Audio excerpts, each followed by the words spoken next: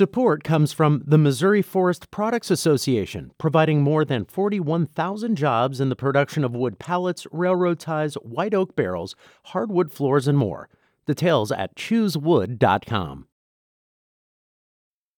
This is St. Louis on the Air from St. Louis Public Radio.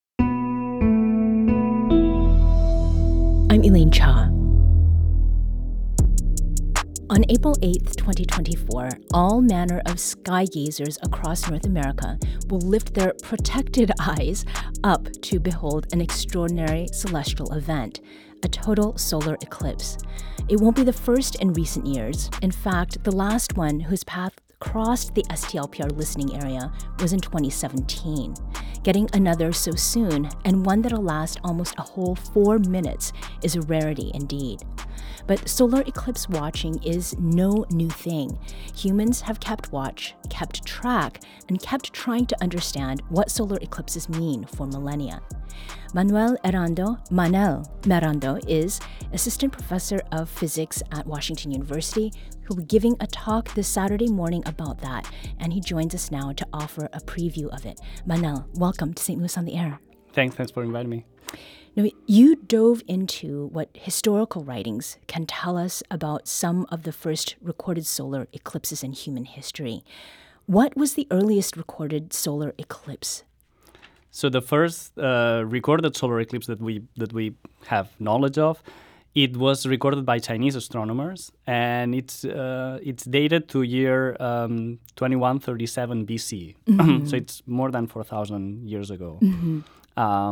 And it was recorded in it was in the time of the Xia dynasty, mm-hmm. and they had a book of records that they call the Xia Shu, which I think it translates to the book of the dynasty of the Xia, mm-hmm. and they recorded this event, and in particular they recorded this event because they were keeping track of eclipses to basically keep track of their calendar, mm-hmm. right? Because there is a sort of periodicity to this, to how the moon and the sun and the earth move, mm-hmm. so that every about 18 years, the sun, the moon, and the earth are more or less at the same spot. So every 18 years, kind of the whole cycle goes back to where it was. Mm-hmm. And that would keep their calendars on track. So these astronomers were trying to predict this eclipse, and they kind of missed it. And that's why this one, it looks like that's the reason why this one went on the record. Right. So when you say kind of missed it, what were the circumstances surrounding that?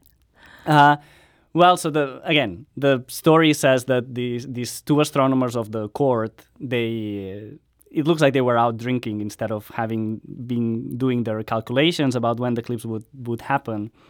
And then when the eclipse happened and they had not notified the emperor that this eclipse would happen and they had failed to make the prediction, let's say that the emperor wasn't very happy about it. Okay. Yeah. And I mean, I think it is important too to talk about what they were expected to do during the eclipse. And it had to do with warding off evil and danger. Yes, so I think eclipses have been always associated with, usually more often than not, with bad things happening rather than good things happening. Sure. And it sort of makes sense to think about, so if we think about the earliest humans that were basically nomads and living off of nature, it made a lot of sense for them to be looking at the sky, because you can get a lot of good information if you're looking at the sky. Mm-hmm. The moon and the sun are our first calendars, and if you're living off of the land, it's of course very important to know when the seasons are changing, when your hunting is going to be better in certain areas, when it's going to get colder, when you need to store food. So they were keeping track of these patterns in the sky, like the sun rising higher in summer and going lower in winter, and trying to make predictions mm-hmm. out of it. And that was very useful for them.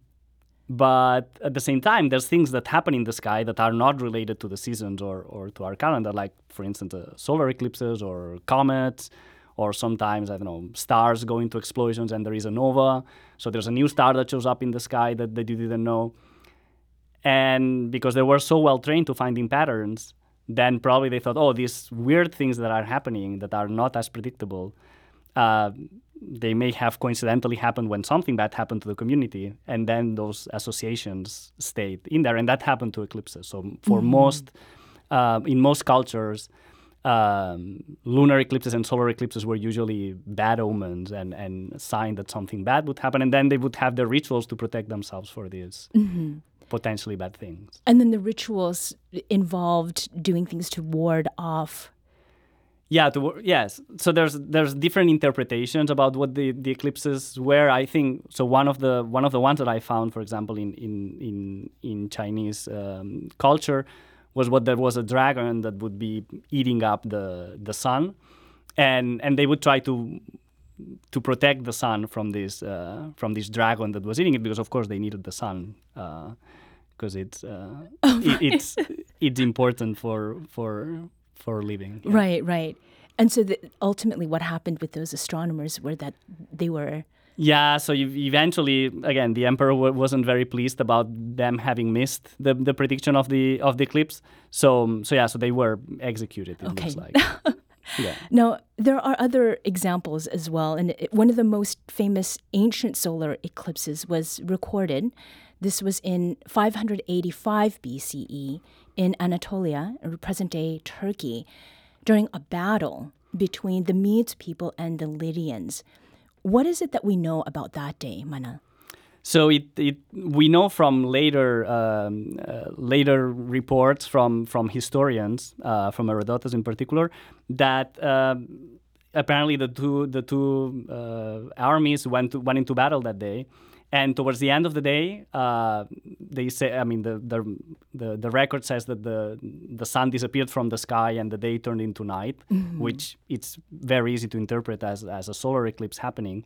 And basically, the two armies were kind of paralyzed by the event, and they decided to work on a peace treaty that actually set the river where this happened as the border between the two nations for a few years. And the Greek philosopher Thales of Miletus came to some renown after this, right?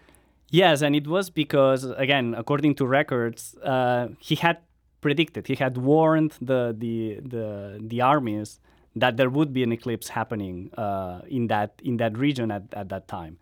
And at least the archaeoastronomers that study these type of events, there is no consensus on whether he could have predicted it or not.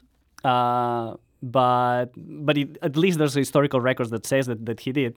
And of course, if you are able to predict an event that's so rare, that made him famous. Basically. Yeah. More famous than what he already was. Mm-hmm. Now, you did mention that there were many cultures and civilizations in which eclipses were regarded as inauspicious signs.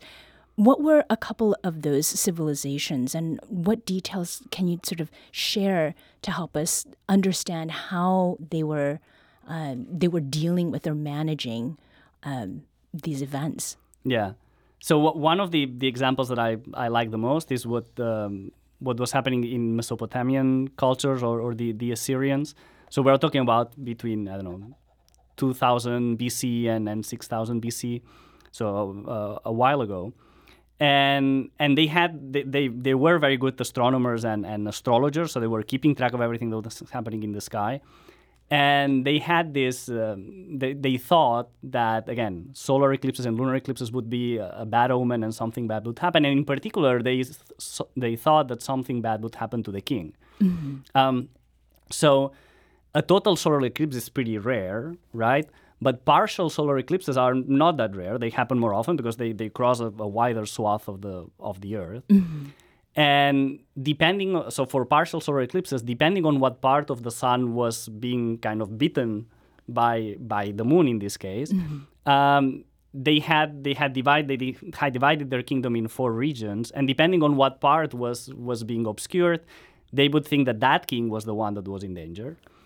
But they had a set of rules. Like, for example, they said if there's a solar eclipse, but Venus and Jupiter are in the sky, then the king is safe. But probably the enemy will attack us. Okay. So they had a series of rules. And whenever there was a solar eclipse where Venus and Jupiter were not in the sky, and then that meant that the king was not safe. Mm-hmm. One thing that some kings thought was, well, then maybe now that this eclipse happened and something bad's going to happen to me, I'll step down, and they would put someone from the court as the king for a while. And then, again, to protect the whole community from the bad omen that the eclipse was signaling, they would sacrifice the king, which was the substitute king, right? Right. So that is it's recorded. There's several records of that happening, and there's one record of a king that was the king of the Assyrians around year 1800 BC, where the king stepped down, they put a substitute king, but then apparently the king died during those days, according to the records, because he was eating soup that was too hot. Okay. I'm not sure what's the danger. I always tend to eat my soup colder, just to make sure that I'm not on the safe side. But the actual king died, and then the person that had just stepped up, who was probably the gardener of the court, he continued to rule, and he was the king until he died, hopefully of natural causes. Mm-hmm. So I'm chuckling over this. When people hear these stories, how do they respond? I mean, is it mostly incredulity, or do they relate with it in some way? I think so. Like some of these, some of the material that I'll talk about on Saturday is material that I developed for an astronomy class. And whenever we went into historical events or events that had more to do with culture, the students tended to like it because it makes it more relatable, right? If we are telling you to study how the moon and the sun move, yeah, that's interesting. But if you can see how it relates to events of cultural or historical significance, usually people are a bit more excited about it. We're speaking with Professor Manel Errando, who is an assistant professor of physics at Washington University, and we're talking about our understanding of solar eclipses over time in human history, how it's affected culture, and how we do things. So, understanding over time, I mean, generally speaking, how is it that human understanding of eclipses has changed, and what has really been the thing that has driven a deeper understanding? So I think the understanding of eclipses is linked to our understanding of the cosmos, right? And we know that, for example, in ancient Greece, there were philosophers at the time that were ensured that the Earth was the center of the universe. So most civilizations, they tended to put the Earth at the center of the universe and then have the moon rotating around the Earth, the sun moving around the Earth, and the stars moving around. So then in that kind of primitive way of understanding the cosmos, usually in cultures it was more linked to the deities that they had at the time. They would have a deity for the sun, a deity for the moon, and then when, for example, in Chinese records, we know that they are talking about an eclipse because they say, well, at that time, the sun and the moon, they were no longer, they were no longer living peacefully in the sky, right? So it's kind of a battle between different deities. But of course, later on with for instance, Ptolemy, which was an astronomer that made very precise records of the motions of the Earth, the sun, and the moon, and the planets. Then it was understood that basically the eclipse is actually the moon blocking the sun. And then, of course, with Copernicus kind of shifting the Earth from the center of the universe and putting the sun at the center, that also changes a little bit our understanding. So when is it that scientists started forming then a more accurate understanding of what a total solar eclipse is? That's a good question. I would think probably in the Greek era with philosophers that were already understanding that probably the Earth was moving around the sun and the moon was moving around the Earth, and the Earth was carrying the moon around the sun. But I'm not 100% sure when that was kind of first established. To bring it a little bit closer to our time, there was a solar eclipse in 1919, and it is credited with rocketing Albert Einstein to fame. How so, Manel? So that eclipse in 1919, Arthur Eddington, who was a British astronomer and physicist, he basically wanted to test the theory of general relativity from Einstein, which basically Einstein says that gravity is basically a feature that we see because space-time or space is curved, right? And then there was this prediction that the sun, because it's a very massive object, it would curve space, and then the light from stars would bend as it was going around the sun. So, of course, we cannot observe stars behind the sun because the sun is so bright and the stars are so much dimmer. But then they thought, well, during a solar eclipse, the disk of the sun is blocked, and I will be able to see the stars behind the sun. And if the stars have shifted their position a little bit, then I will know that Einstein's right. Right. So they did. They mounted a couple of expeditions in different spots to make sure that they would be able to see the total solar eclipse, and they took pictures and they measured the positions of the stars, and they showed that in fact the stars had shifted, right, and that the light was being bent by the mass of the sun, and that Einstein was right, and then the way we understand gravity was basically, or the way gravity works was the way that Einstein was promulgating, which was a bit funny politically because Eddington, being a British astronomer, he was basically proving Einstein right, which was a German physicist, and proving Newton wrong, which was a very famous British physicist. So there was also politics involved in those expeditions. Now, today, we know so much more about total solar eclipses than we have for most of human history. How is it that eclipses help advance our scientific understanding in the 21st century? So we know, for example, helium, the element helium, was discovered during a solar eclipse in the 19th century, actually. And also all these historical records of that we have of when and where an eclipse happened, they have helped us, for example, to measure that the Earth is spinning a little bit, so that the Earth is spinning slower and slower, so that basically the days are growing longer and longer as time goes on. We have records that say, well, at this day, on this particular position, there was an eclipse, but then when we did the simulations and we go back, we find that the position is a little bit off, and the reason to explain it is that the Earth spin speed has changed slightly, and the best measurements that we have of that effect are from historical records of eclipses. Now, we had opened the show by saying on April 8th there will be a total solar eclipse. Will you, Manel, be among those looking up at the sky then? I'll definitely will. And as a physicist, and then also just as a human being living here, what is it that excites you about that forthcoming event? Yeah, so I was lucky enough to be able to see the last eclipse that happened in this area in 2017. That was the first time that I saw a total solar eclipse. Oh, okay. And it's really spectacular. Well, first because it's also kind of a community event. Like you are there with people and everyone is looking at this one thing. Right.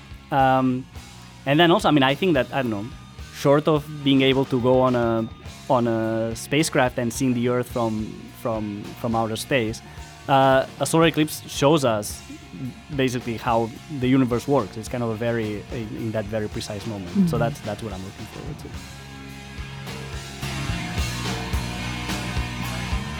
Manel Errando is Assistant Professor of Physics at Washington University in St. Louis. Manel, thank you so much for joining us today. Thanks for having me.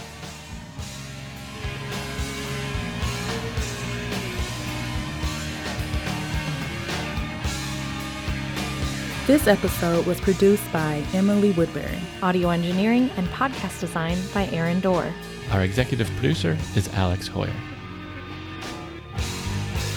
St. Louis on the Air is a production of St. Louis Public Radio. Understanding starts here. St. Louis on the Air proudly supports local artists by using music from Life Creative Group. Do you find yourself regularly listening to episodes of St. Louis on the Air? Suggest us to a friend you think might enjoy our conversations. And leave us a review and rating on Apple Podcasts on the App Store. It's the simplest way to help people discover our show. Thanks. St. Louis Public Radio is a member-supported service of the University of Missouri St. Louis.